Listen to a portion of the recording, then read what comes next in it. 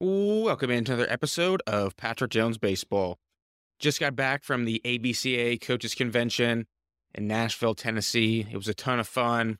I was so happy to be able to just reconnect with old friends that I haven't seen in a while, and make and develop new relationships with new coaches, and just love learning, love growing as always, as I'm sure most of you know. So it was a ton of fun. It was a great experience, as it always is, going to that convention. On today's episode, we have Brett Carroll. Brett currently started a travel baseball organization in Knoxville, Tennessee. It's called BC Athletics. And they have their own baseball facility, travel baseball organization. They have a post-grad program. And so we talk a lot about travel baseball, the pros and the cons in this episode, and what Brett sees. So Brett played professional baseball. He played in the major leagues. And so he's able to help these kids out from a development standpoint because of his experience as a player, and and understands that just development isn't solely metrics and analytics, but there's an art to it as well, especially when it comes to hitting. And so we also get into post grad, especially with the way the transfer portal is now, kids having to go and potentially spend an extra development year after high school, and that's something that Brett offers as well. So we get into that stuff too. But Brett's an awesome guy. I've known him for a few years now. We've both been spoken at TJ Wharton's Connecting the Dots conference the last 2 years. So I was happy to be able to get him on the podcast, and I look forward to continuing to follow from afar his travel baseball organization. I am taking on more high school baseball players for my recruiting program. So if you're a high school baseball player and you're interested in playing college baseball, I do have openings now for my recruiting program. So if you email jonesbaseballtraining@gmail.com, I'll respond back. We'll set up a time to talk and see if you would be a good fit for the program, because I only want to work with players who are hungry and are willing to put in the work to play college baseball. So if that's you, then shoot me an email, jonesbaseballtraining@gmail.com. Ladies and gentlemen, here is now my episode with Brett Carroll.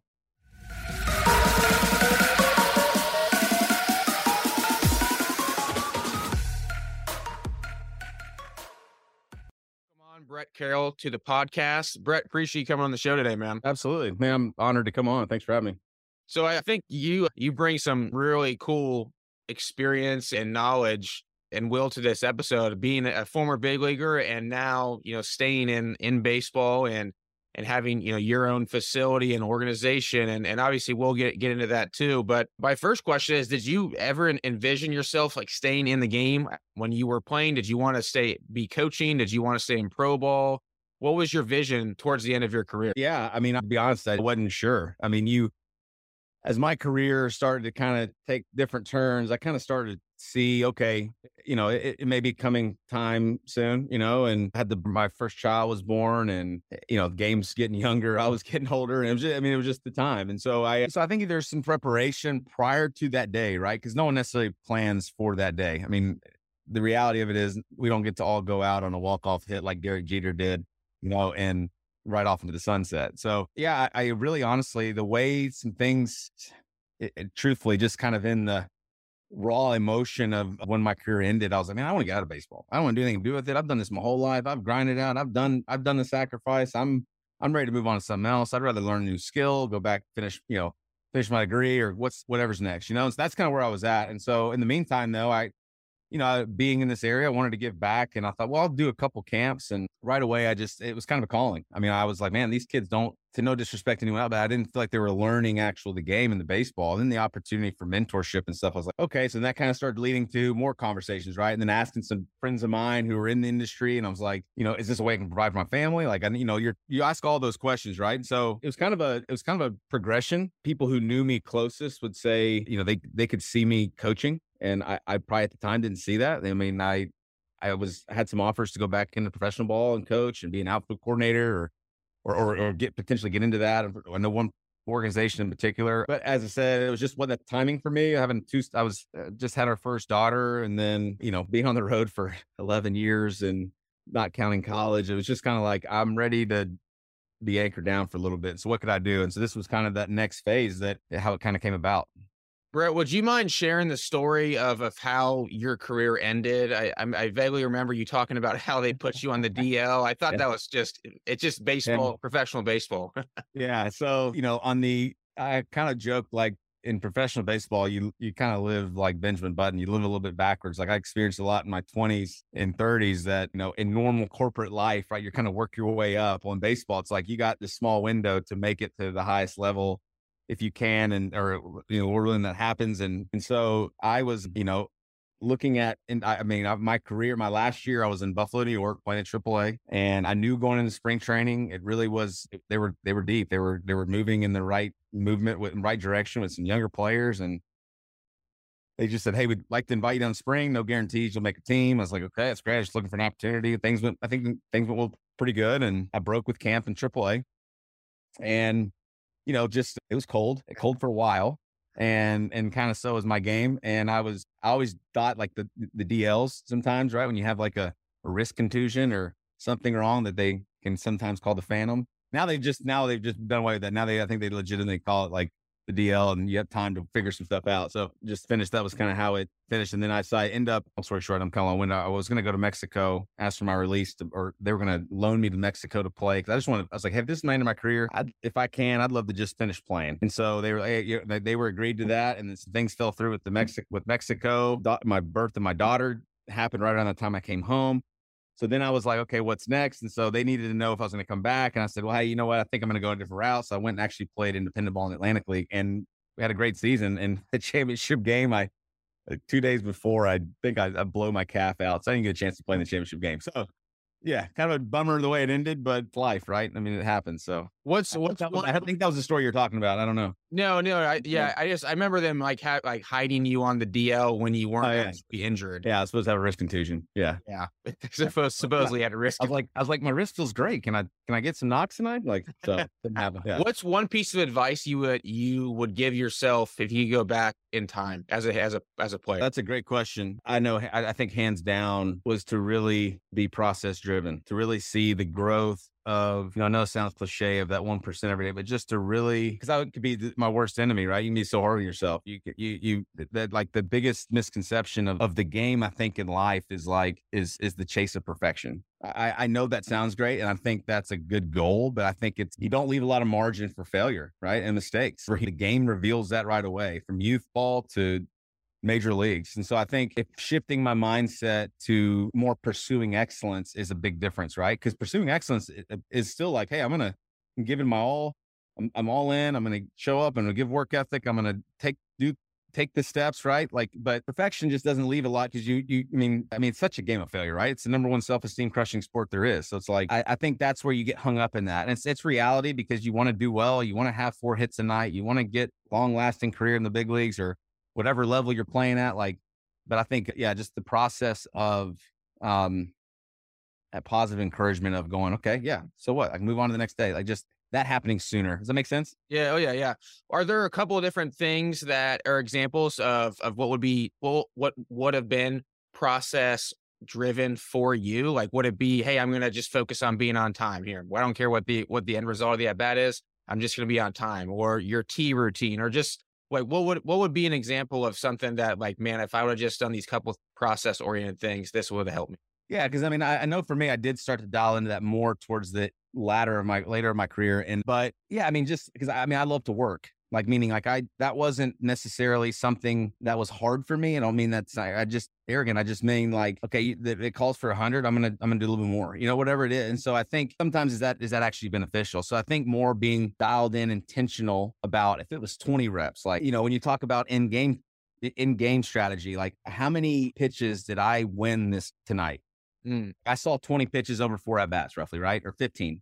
How many can I honestly, at the end of the game, right, sit in your locker, can you go back, because you can name every pitch you saw or every count you had, and you go, how many did I win? Okay, and I don't mean like a result, right? I don't mean that you may have barreled it hard. That's a win. You may have had a strikeout, but I think there's a purposeful strikeout, right? You're competing. The guy just makes a good pitch. That's not necessarily a loss mentally. Now, if I'm not ready to hit, I don't have a plan. I'm just like here. I've been there before, right? You're not present. Those are losses. So like if I lost 10 pitches that night, well, I can go, okay, I can see where some deficiencies were. So I think how that relates to practice routine, probably just being more process about like, okay, I'm just going to barrel this up, looking to barrel. I'm going to be on time and barrel it up and get my best swing off. And results are results, right? And I can't control results. If I can control results, then I could tell the ball to come to me, right? Or I can control winning, right? I mean, put a ball on the ground and be like, come to me. Yeah. Ain't moving, right? So it's so easy to, what's next? What's next? Got to do this, got to do this. And I think sometimes you just feel like kind of on that treadmill just running instead of just being like, all right, I'm going to embrace it. Yeah, today wasn't my day. I'm going to come back tomorrow, right? I mean, I think that was as you know, right, as in coaching, especially professional ball, as pro ball, like I'm not hitting tomorrow at all, right? No chance I'm going to be there. I know you didn't have that much as a coach option, but like I'd then guy would like be leaving, be like, hey, you come early, hit tomorrow. I'm like, yeah, I'll be here. Yeah, that's good.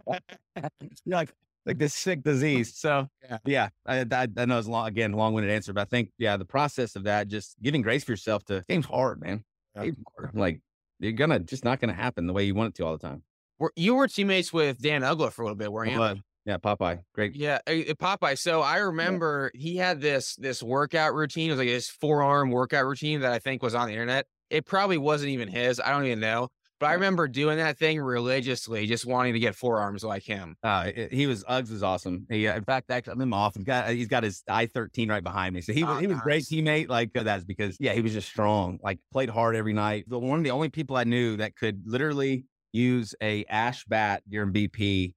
And obviously big league grains are awesome, but it never hardly frayed. Like it never splintered. So he tells you how much he barreled up balls, especially in BP. So what was the greatest moment of your playing career? At any level, doesn't have to be professional, anything. Well, can I cheat a little bit and just say, and there's nothing like even in high school and college for team wise coming together and winning a championship. The value of just winning as a team. Of what's the objective? Our objective is to win your conference, get to the World Series, wherever. Like that's it. And so what, like dogpiling when I was at Middle Tennessee State, I played my college baseball.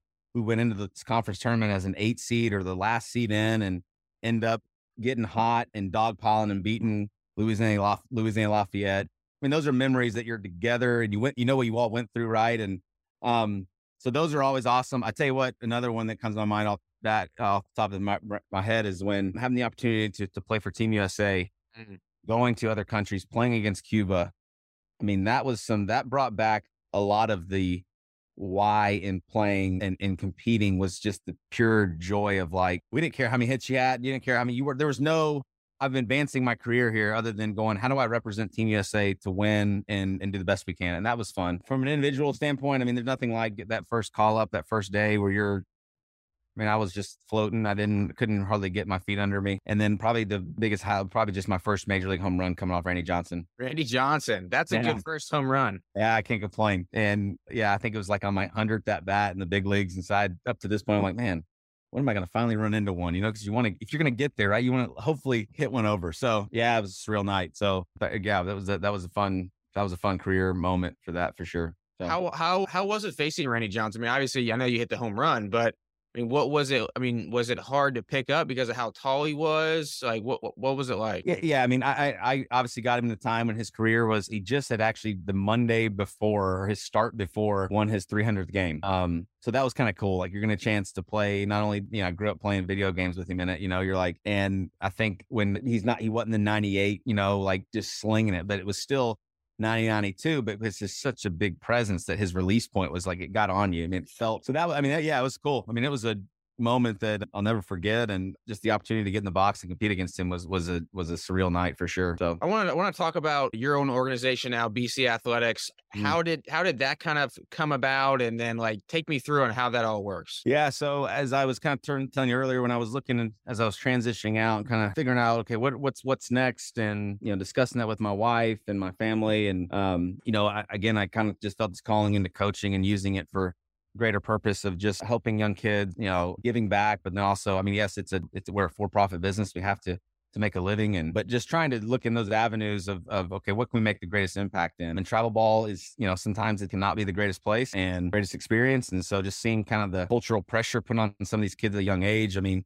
so there was that kind of started. And the reason that it got named BC Athletics, honestly, I joke about this now because I'm like, man, maybe I should have named it a little bit more of a generic name like Grand Slam Athletics or something, right? Because Because I'm like, but the reason I did that was because guys, that was kind of my nickname when I played was BC. And I wanted it to be kind of an authentic thing. But the greatest thing is when people don't even, so they go, like I had a guy the other day go, hey, this is going to sound silly, but I just realized the BC stands for your name. I'm like, that's a great thing. Like, that's not about me. Like, that's awesome. Like, that's the best thing, right? Like, Yeah. because I don't need to be the guy there, you know? So that's how that started. Started slow, just wanted to try to grow it slow. I mean, I'm learning a lot. I mean, as a business owner, learning how to do things, didn't fully know the landscape of what travel ball was. And I mean, gosh, it's been so many years since I had been out of it. And so just learning as I kind of went, I mean, that's kind of how that evolved. And, then it really kind of mainly started with basically one or two teams. And outside of like personal instruction, doing camp, trying to just provide quality teaching of the game, development of the game. I mean, watching these kids develop, like helping them understand the long-term, and parents understand the long-term process of that.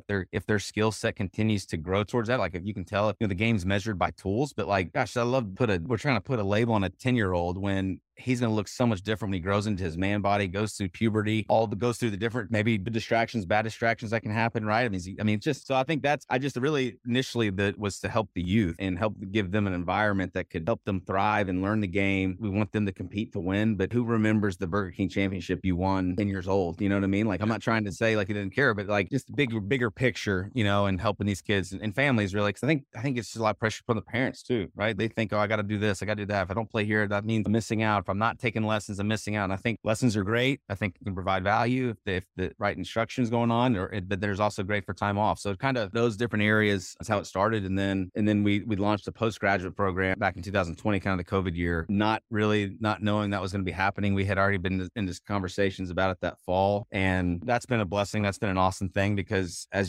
as going through kind of the landscape of the travel ball, I really like the relational side. And so a buddy of mine he'd done a great job of running a post-grad program who I used to hit with. Just as a man, that sounds awesome. Like to do, and I don't know if you're getting into this, I'm maybe cutting it short, but Sean Hughes, our head coach of that, like he was a former college coach, played professional baseball. And he was like, I could tell his son was going to be getting ready to graduate and go on and play. And I think he really wanted to get back in the college game. And so I was like, man, here's an opportunity. Would you be interested in really kind of helping head this up? And he was like, man, I love it. So that's been an awesome thing because it kind of counterbalances some of the travel ball stuff. It's because we've got kids on our team right now from 15 different states and you get to do life with them every day, right? So you get to know them better. You get to know their story, their journey, and you get to see the improvement in front of you versus sometimes the travel ball, it's kind of in and out. You know what I mean? Like it's, you get them for a couple months and they're gone. They go to school ball as they should. They come back to you. So that's really cool. I mean, 15 states. I mean, did people just word of mouth and just got out, or how did that work? A little bit of everything. Yeah, it's humbling. I mean, again, I've got an awesome group of guys around me that just do such a fabulous job, and Sean being one of those, and that from the post grad side, just contacting kids, reaching out. I don't know how much the social media has helped. I don't know, but just connections. I mean, the first year was a little bit more around this area in Tennessee. And then it's kind of grown. We have a kid on roster this year from California. We had our first kid from Canada this year. Wow. So, I mean, with the landscape of how things are in college baseball, it's a unique niche for sure. And no kid out of high school goes, I hope I go to a post-grad program. But I think just due to the current landscape of everything and how transfer portal and guys got hurt. I can't tell you how many guys we have that have maybe missed some of their senior year due to an injury. So they get a chance to really put it together. So it's kind of across the board on that. Yeah, I saw you guys just had a college scout day where you had some, which is, I thought it was a great idea. How many schools were you able to make it? Yeah, this year we ended up having 20. Wow. That's been fun. I mean, like that's just love to, again, connect with coaches, build relationships. I mean, you said it at the coaches conference. I mean, I thought your layout and plan was awesome because that's kind of the process of this going through. Because it's not all one side. It's not all, I got to have social media. I got to do this. It's like, it's a little bit of everything. And so our biggest thing is those coaches were gracious enough to come and look at our post-grad guys in the morning. We took them through a workout. We had lunch together. And then our high school guys came in the afternoon. High school players that this could be a potential good experience for them or the time that they would need to kind of, and we really limited like pitchers throw. I mean, our post-grad guys have been on a throwing program. So, I mean, there wasn't anything for them to, but we want to be careful. We very communicate clearly to our families. Like if your son has not been doing anything at all, like maybe not the wisest to do it, but we I mean, it was a good day, and those guys taking the time to come out and just, kind of continue that conversations with our players, with coaches. So What are some of the things that you've learned about the recruiting process since you've started, not just the post grad program, but maybe just that too, but also just the last several years? Yeah, I mean, it's a challenge due to, and you talk to a lot of college coaches, depending on where they are and what level. It's like, I mean, these 18-year-olds are going in, which has been a good thing for having a post grad program with these 18-year-olds going in competing against 24-year-olds with mustaches or potentially married families, right? I mean, like, so um, I think creating credibility with coaches, that helps. I think I hope that would matter to a coach, right? That you know who you're connecting with, what's speaking on behalf of a player. But and then it's also a challenge too sometimes to connect with coaches. I mean, I get it. They're bombarded by emails after emails after emails, and so just getting. But as in baseball, like I've always viewed it, and it's kind of how I grew up, and it was just it is really such a big fraternity, and that you're usually like a few conversations away from, oh, I play with that guy, or I know that guy, or hey, he's over there now. Like, and so when you start to kind of do your research and start to figure some things out, you're like, oh, like, yeah, I know who he is, and so I don't know, truthfully, I mean, well, I actually would love to hear your answer to that. What do you feel like has been through your process of it? What do you feel like has been something that you've learned through it now, getting kind of more into it versus when you were with the Orioles? Yeah. 'Cause I would say, like, when I first got into, well, I knew what a professional prospect looked like. I knew what a first round pick looked Right. like, but I wasn't as good as knowing what's the difference between a mid-major D1 versus a D2 or a high D2 or a D3 player.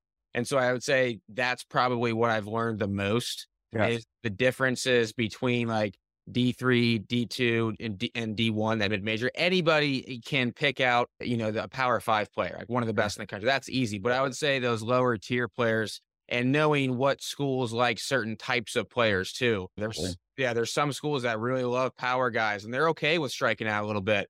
Other coaches, they want to put the ball in play and they want to have some speed. So I would say that's probably the what I've learned the most. Knowing what type of program, what they kind of look for in players, what kind of skill set. Like, I know there's a junior college in my area that's like power arms and power bats is what they want, right? I mean, and so that's exactly right, because that's one thing I've learned is knowing, okay, what kind of guys do you guys like? I mean, I had to educate myself too on just the different levels and different. I mean, and now, I mean, now again, how it's changed with D1 guys are playing a D2, and kind of the trickle effect. I mean, it's all, I mean, I've always said there's great baseball on all levels. I completely understand every kid as they should dream about playing in Division 1. If they've got the work ethic and the skill and the tools that play at that certain school, but no kid goes, oh, I don't want to shoot for D1. Well, yeah, but then as you work through the process of that, then figuring out where their skill set lies, I mean, but I think that's what you were talking about with the fits of how you talk to schools. And then you were about to ask me a question that went out. Oh, well, I think one of the things that I was just going to ask is you're doing the post grad stuff. So how does that work? So there's going to be listeners listening to this. I mean, we got people like actually in different countries listening to this too. What is post grad? How does it work? What's the point of it? Like, can you just give everybody a little bit of brief background who may not even know what it is? Well, my question is, if someone doesn't know, like, what exactly is the purpose of a post grad program? Because there's Mhm. people on here who may not even have heard of that before. Sure. Sure.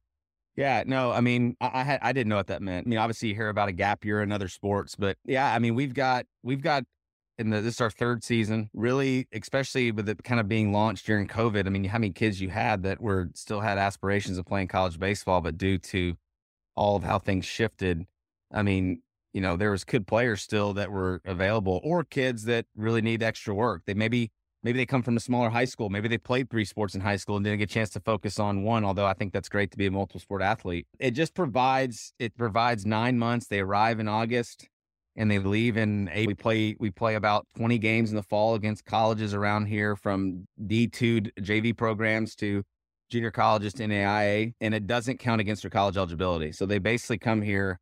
We're not limited by time from we're not sanctioned by anything. So it's like we can practice for 24 hours if we want, but just to get them stronger, speed, I mean, all the tools it takes to play and just maximize their God-given ability, like wherever that is, like, and say, hey, if you're telling us you really want this, okay, we're going to lay out a process. Like I said, I've been graced with the great staff that been around the game, has a lot of baseball knowledge and experience that can help provide that as well. And so they come here for 9 months, and we've got apartments right across the street that they can live in. They can walk to the facility, and it's actually right where we're stationed. There's a community college that our guys can walk out of the back apartments and walk down to the community college to take college courses.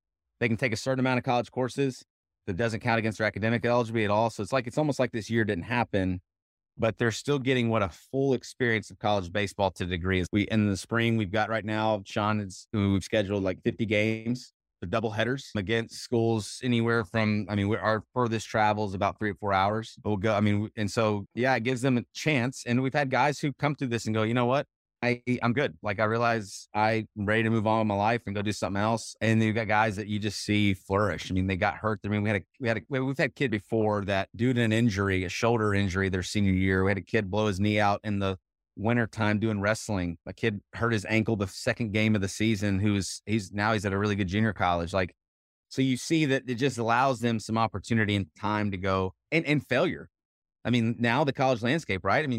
You do such a great job in your podcast and the guys you interview and stuff. Like, you look at, the roster sizes and things, it's depending on the program or the opportunity and window to maximize playing time. This gives you a chance for guys to come here. Some guys come here 2 ways, and we say, hey, we're going to let you give that opportunity until maybe you realize, this is my best shot at continuing playing. And obviously maybe we'll help you see that too. We want to give them a chance to prove that, right? I can think of one kid we had that every time he would hit, it was just like he was putting himself in a timeout. It's stressful. Like and I get it, hitting stressful at times, but he would get on the mound and it was like his happy place, right? And he just tell, he was like, I believe in my abilities. And he had pretty good stuff. He had a good frame to grow into, put on some weight.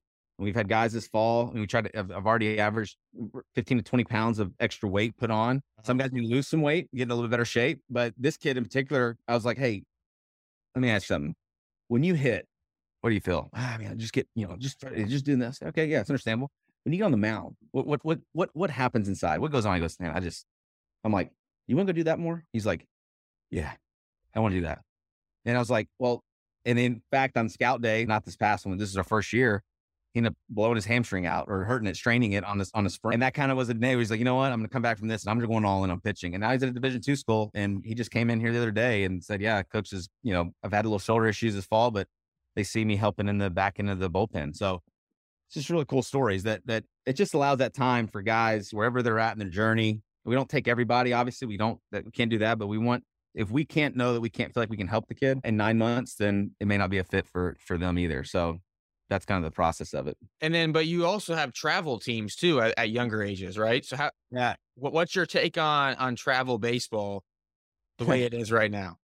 Oh man, where do we start? I just think, I'm a dad, so I get it. You want your kids to excel in what they want to do, if they want to do it, right? You want to see them well, it's hard, or you want to see them do well. You hate to see them fail, but I think there's such beauty in that of watching them work through it themselves, right? And so I think with travel ball now, though, these kids are playing so many games, they're throwing all year.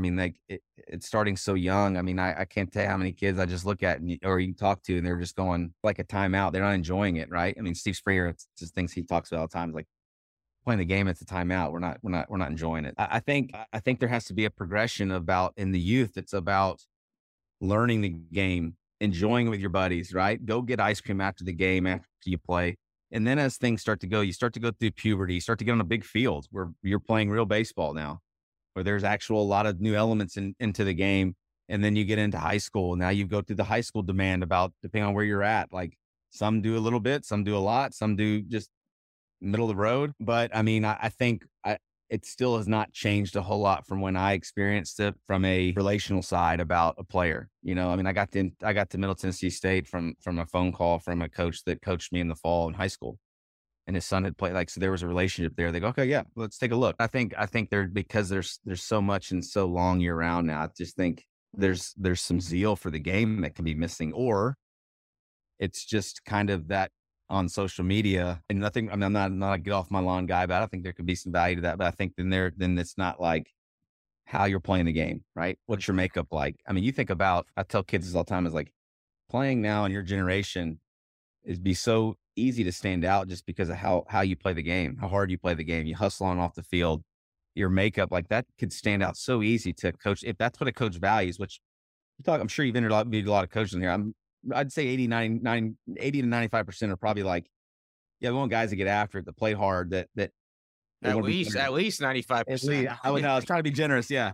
So yeah, I mean, that was part of the reason why I did this, is because I wanted to kind of push back a little bit, if I will, against some of the culture stuff and the pressures of not just what maybe parents are putting on their kids indirectly. Maybe they don't even realize they're doing it, but also the pressure that's put on the parents. I mean, how do we kind of be a voice of reason in this, and not say we're not going to not play competitive tournaments or do this or do that, but how do we still do this where the kid is still enjoying it? And maybe he comes to that crossroad going, yeah, you know what? I'm ready. My desires are changing. I want to go do something different now. I want to play. Hey, that's great. Like, but it's not because of, man, this is just 24/7. It's just, I mean, it's not, I mean, there, of course has to be work ethic. And if you enjoy doing it, you're going to want to work at it. But yeah, I mean, it's just, it's kind of goofy sometimes. I mean, it really is. I don't know another way to say it. How do you know what tournaments to send the teams to? I mean, I think that's still kind of a learning process. I mean, I think we understand from the business side about tournaments and venues. I think sometimes getting feedback from players and parents about, hey, what was the experience like? Hey, what did you think it was? Like, okay, you know what? That may not have been a great place. We may not go there in the future. Or, that was a good experience. There was some exposure there. I mean, I think there's some smoke and mirrors on that sometimes, that we just think every turn we go to that the 8:00 game that's 20 minutes away from the main field is going to be, I mean, yes, maybe, but I kind of like playing in the I mean, and it's hard to find now, but if tournaments really ran from Thursday, Friday through Sunday like they used to, I think that would help a lot, because it's like, I mean, come on, like how's parents have all this vacation time to take off a Tuesday through Sunday and play one game a day and then sit in the hotel the rest of the day? And it's just a lot. Like, and I understand, I'm not trying, again, I'm sure this may ruffle feathers, but I just, the reality, like I think that's where it makes the experience just not that enjoyable. Right. Because kids have lives too. They're high school kids or youth kids. I mean, they have life outside of playing in a tournament. Like, and I think, so I think that, I mean, competition is great. Like, we want to play in competitive tournaments. Nothing wrong with that. I think if it's a tournament though, that it gives you a good amount, if they have a complex that you're actually going to be at versus, you're 30 minutes away from that. I mean, I know sometimes that scheduling is scheduling, and I think just quality of competition is good, value of the experience, and the venue that you think you're playing at, that you get to play at. Does that make sense? Oh, totally. And I agree with you in the sense that the majority of games that you play in, I mean, aren't going to have anybody there watching, right? I mean, the colleges really only go and follow the top teams at the tournament, because the D3 and D2 schools, they don't have the budget to just be driving all over the country watching kids. So yeah, now I don't know how you necessarily fix that, or maybe it don't necessarily go to those tournaments. I think doing one a day is insane to me, and staying there for a week or 8 days. It's expensive. Yeah. I think it's a FOMO. It's just a fear of missing out for a lot of people. Yeah. And that's exactly right. So we kind of get wedged in between the culture of like, oh, do you want one of your kids to go on to play college? I love that. I want them to dream big of that. I think there's no better thing as a coach to see them go after their dreams of it. And not maybe everyone on that roster has that same dream. That's okay. Just give your effort and play hard when you're out there playing, and be a great teammate. But yeah, I mean, I get that it's crazy. I mean, like, you may have a kid for a few years in your organization, and then the golden carrot gets dangled and you lose them. That happens. Right. So yeah, I mean, it's a challenge. I mean, I get it. Well, I'll refrain from saying that. That's awesome. Hey, Brett, I appreciate you coming on today. I know you got some family stuff with the holidays you got to do, but I appreciate you coming on. If someone wants to get in touch with you, like, what would be the best way to do that? Yeah, I mean, so we've kind of got, with our organization, we've got two. When you talk about the travel ball and youth, it's bcathleticsnox.com. That kind of gives a little website information. And then our post-grad side is www.bcacollegebaseball.com. I mean, our Twitter, we're on Twitter. It's a BC _athletics _. And so, yeah, I mean, we're social media, Instagram, BC Athletics Knox. So yeah, I mean, that's probably the best places to check that out on. So okay, awesome, man. Information about us, yeah. So all right, appreciate you coming on. Thank you so much for having me on, man. It's an honor, and I appreciate what you do. Appreciate it. All right.